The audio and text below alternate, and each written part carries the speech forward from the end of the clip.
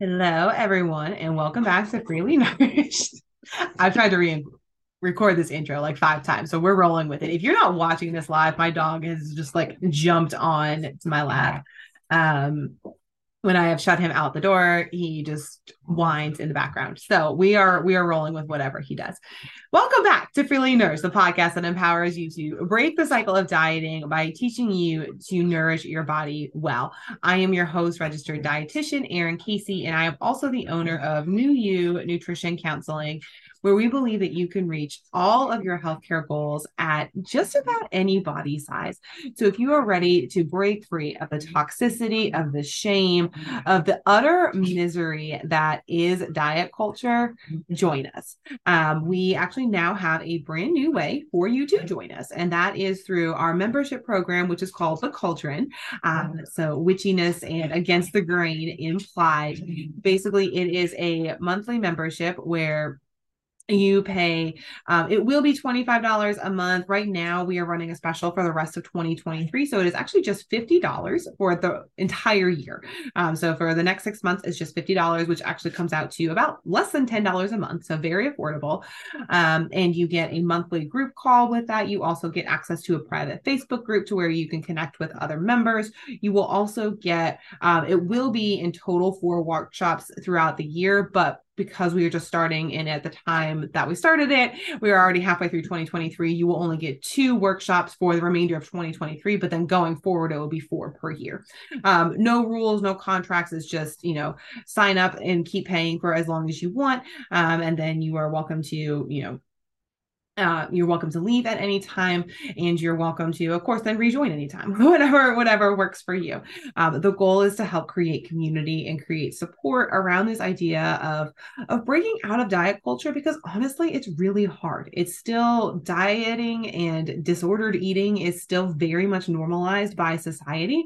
And it can be tough if you're trying to break away from that, if you're trying to improve your relationship with food, if you're trying to improve your relationship with your body. It can be really hard when society is continually telling you that you shouldn't be okay with the way your body is. You need to shrink it. And in order to do that, you need to take, XYZ steps.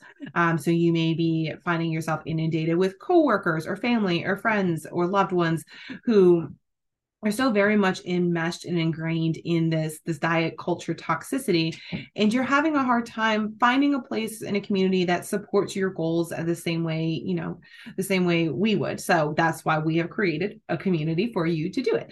I posted an episode all about the details on it. I will link it in the show notes below if you want to listen to that. Also, of course, all of the details are available on our website, which of course I will also link, but that is newunutrition.com.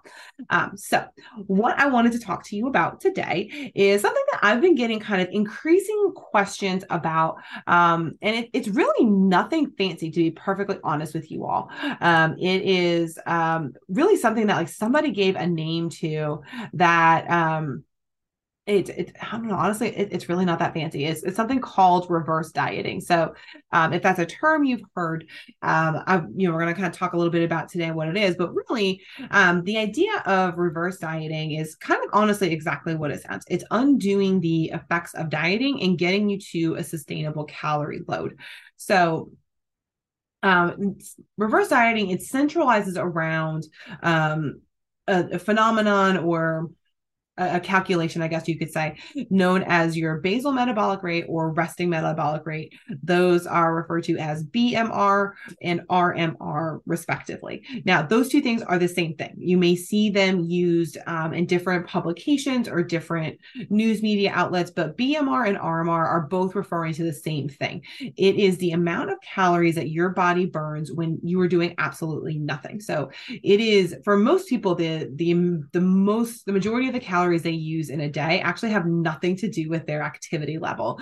Activity, of course, does increase the amount of calories you need in a day, but most of us, the amount of calories, the majority of the calories we use in a day do not have to do with our activity level. Our activity level actually has very little impact on the total calorie output that we have in a day. Most of those calories that we need are used up by our body just being our body, by keeping our heart beating, our lungs breathing, our digestive tract running, all of those things. And honestly, all of the other thankless tasks that our bodies do for us each and every day that we are blissfully unaware of. That's where the majority of your calorie output goes. And we have calculators that help us determine kind of what your BMR or RMR, again, those two are the exact same thing. So if you hear me using them interchangeably, don't worry. I have not had an episode. They're the exact same thing. You can use them interchangeably. So your BMR, you can calculate it. There are lots of BMR calculators available online. They all should take into account your height, your weight, and your age. And that tells us where your BMR should be roughly. It will vary a little bit. So, for example, two people who are the same height, same weight, same age, if one of those people is more muscular, proportionally more muscular, their metabolic rate may be a little bit higher than somebody who is proportionally more fat. That said, it should not be a drastic difference. It should maybe only be off by like 100 calories or so. To be honest, those calculators are pretty darn good at calculating what your BMR should be. We do have fancier ways to calculate them. Ways that those things are, I think BOD pods now will calculate an RMR for you. And then you could also do something called indirect calorimetry, which again, here in Kentucky, I know of a couple of places that do that. There's a couple of healthcare facilities that have it. You may want to search for places in your area. Honestly, it's typically not super expensive. It's, somewhere between like 50 and $100 per test to have it done. Which, may not be affordable for everybody, and that's totally fine. But sometimes that's a nice way to kind of verify that, your BMR is running in the range of what the calculator says it should be. Again, the only times we see really big differences in that are in the athletic population. So in athletes, honestly, a lot of times, even in the same athlete, as they are putting on more muscle, we'll see their BMR, their RMR go up. And that's kind of a big way of athletic training facilities use both BOD pods and indirect calorimetry for those reasons, to make sure that their athletes are being nourished appropriately. Outside of that, for kind of like the average adult going to the gym a couple of times a week, like frankly, it's probably not going to vary all that much, but it's something to pursue if you're interested in. So anyway, how does this relate to reverse dieting, right? So reverse dieting is kind of holds onto this concept, is that our body can upregulate and downregulate our BMR. So I told you about some ways that can upregulate it, right? So activity can upregulate it if it's creating muscle. That's kind of the major way you increase your RMR over time. RMR is not something that varies day to day. It is consistent. It is kind of more of a state of your body, not something that varies, day to day, week to week. It will eventually increase or decrease over time. One of the major ways you can decrease your RMR or decrease your metabolic rate is by not eating enough. So I always tell people, when you think about your body and you're frustrated about changes that you're seeing or not seeing, remember your body was not designed to fit a certain beauty standard, and it certainly wasn't designed to lose weight. In fact, it was very much designed to do the opposite. It was designed to survive. It was designed to withstand famines and illnesses and times where food was scarce.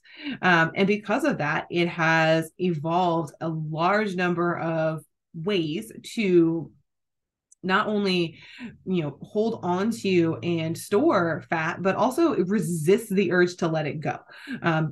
That's, again, we are all on this earth because our ancestors had genetics that allowed them to make the most of their resources, to conserve those resources when they could.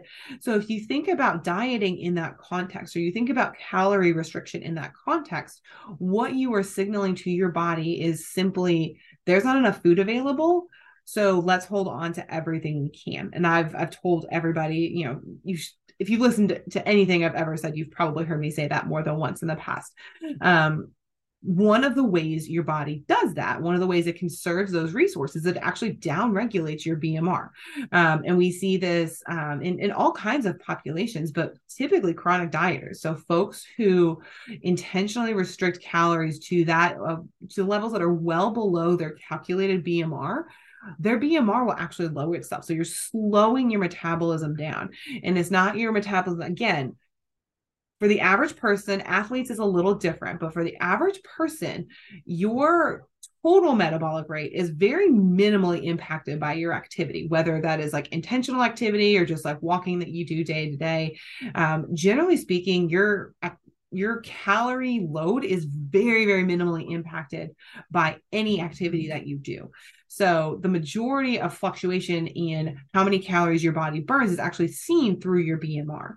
So again, if you're eating well below what your calculated BMR value should be, or what you have directly measured your BMR to be, then unfortunately you have slowed your own metabolism down, right? And we see that again with indirect calorimetry data. We see it all the time in people who are chronically dieting, or even people who go on a diet for a short period of time. If they're eating below, so let's say your BMR is 2,000 calories per day. If you're eating 1,500 calories per day, your body's going to lower your BMR to that. So it's going to slow your metabolism down to the amount to meet the amount of calories that it's getting. That means it's cutting corners, right? So like, I think people are just like, oh no, my metabolism's slow. That makes it harder for me to lose weight. Yes, that's true. And it has other consequences that are frankly more important. It means that certain things are not getting done inside your body. Tissues are not being repaired. Things are wearing down. Bones and joints are not getting, the collagen that they need. Your brain may be not getting the energy that it needs to function fully.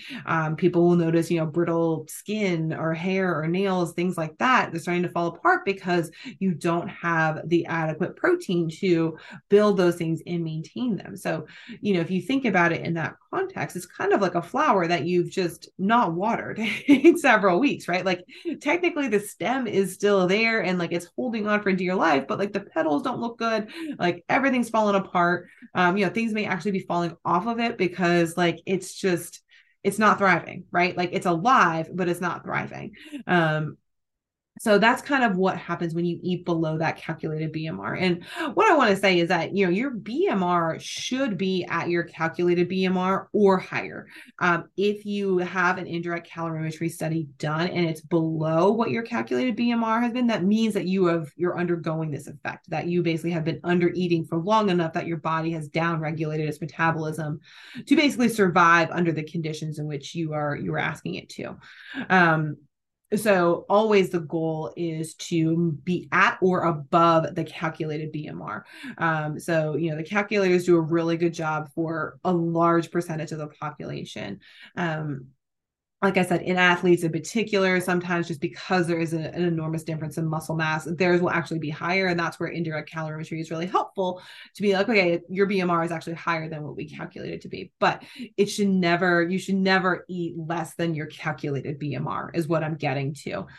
Just because your body is like down regulated its metabolism, that doesn't mean you should restrict more. That's just going to make the problem worse, and it's going to have very adverse health consequences kind of once you get to a certain point of restriction. So what do we do? That's where reverse dieting comes in. Okay. So the idea is that you calculate your BMR and you basically kind of cross-reference. You want to make sure you were eating that much. So I use this in patients who are eating well below their BMR. And it's not a simple matter of, well, I typically eat 1,500 calories a day and my BMR is 1,800. Yeah, okay, I should probably eat a little bit more. I'm talking gross, big differences where people are eating maybe 1,500 calories a day, but their BMR is like 2,300 calories per day. That's a big difference. Right. Most of us could find a way to eat an extra 200 calories a day no problem, right? Like there's no need for a process with that because the idea is more than likely you can find a way to add those calories, and that's not going to be a huge ask. I use it when there's a big difference, like a 500 calorie plus difference between what you're currently eating and what your goal is. Now I want to be clear that the goal is not always to eat at your BMR. The goal is to eat at or above your BMR. In most cases, it's actually above your BMR. BMR. If somebody's goal is weight loss or fat loss, I say never, ever, ever eat below your BMR, but very often they're still eating above. That's where activity comes into play. That's where things like kind of, you know, their typical intake comes into play, things like that. And also like kind of just where you tend to level off what feels best in your body. Most people, it's going to be above their BMR. Some people it might be kind of right at it. It's going to depend, and there's a lot of nuance there, but again, to be clear, the goal, like the bare minimum, is your BMR. The most people are going to be eating above it, and often people, there's like 1,000 calorie difference. So that's where reverse dieting comes in. Reverse dieting is basically just kind of taking what you know your BMR should be and then checking, okay, how many calories am I actually eating? And then basically reverse dieting is just like a stepwise approach to getting you from A to B. So getting you from where you currently are to eating at least at that BMR level, if not above it. I will say too that, you know, if you are somebody who has been under eating for quite some time, I very often will like overshoot the BMR and kind of get your metabolism nice and stable for a long time in that kind of, not necessarily a surplus, but at least at kind of like a maintenance level. And then I will potentially bring you back down to a small deficit depending on your goals.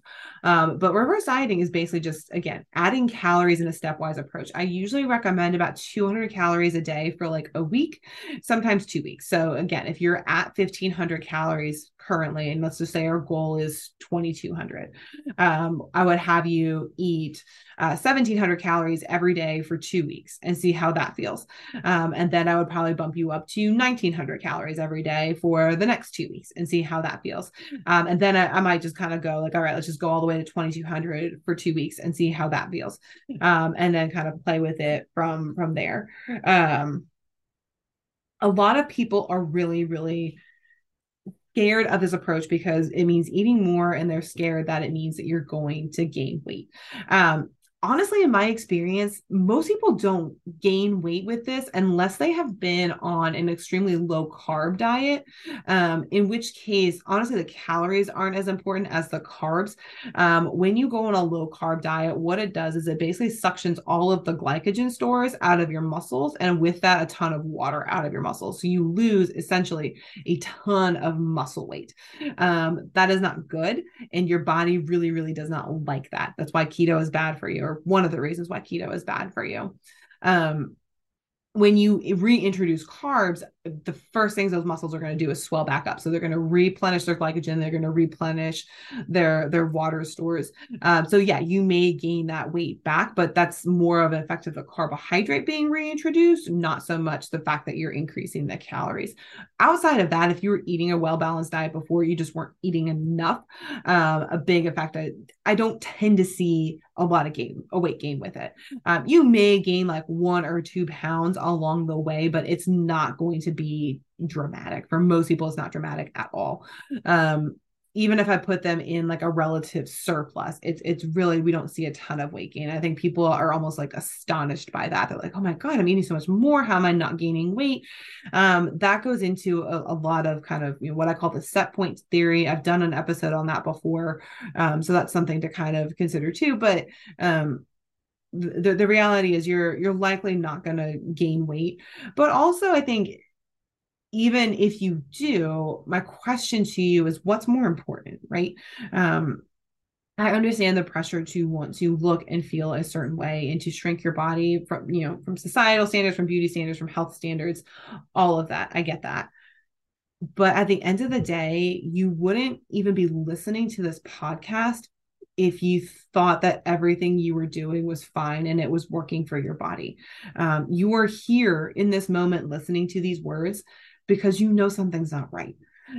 So I encourage you to kind of explore that, and understand that the solution to that may be that you have to gain a little bit of weight in order to fix your metabolism. But fixing your metabolism also means fixing the way your body operates day to day.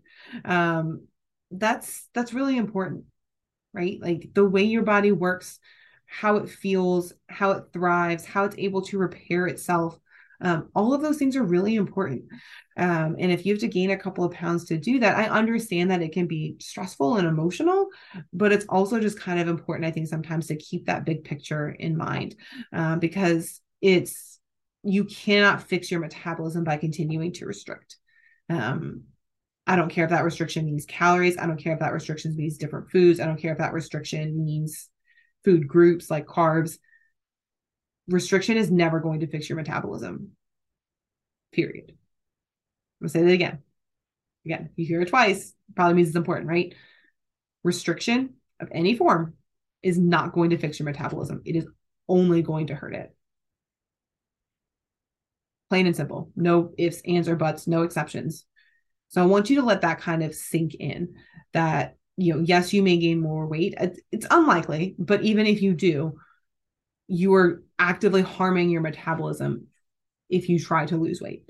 If you try to continue reducing or continue restricting from where you are now. So I think that's just kind of something to keep in mind. And eventually, the idea behind reverse dieting is that once we get your metabolism up and running and functioning the way it should be, then all of the normal rules apply of calories in, calories out, et cetera. So I think that's the end game, right? The end game is to basically fix your metabolism, come out of this state of chronic deprivation and misery, right? And get you to a place that where basically your metabolism is functioning, your body is healthy, but then also all of the normal rules of calorie deficits apply. So that's another reason why I may overshoot the BMR so then we can come back down and create a deficit potentially at the BMR. But again, the goal is to heal your metabolism. So the goal is to maybe make weight loss possible in the end, but the real goal is to heal that metabolism. So let me know. That's kind of my 2 cents on reverse dieting. Let me know what questions you guys have about it, and I will see you next time.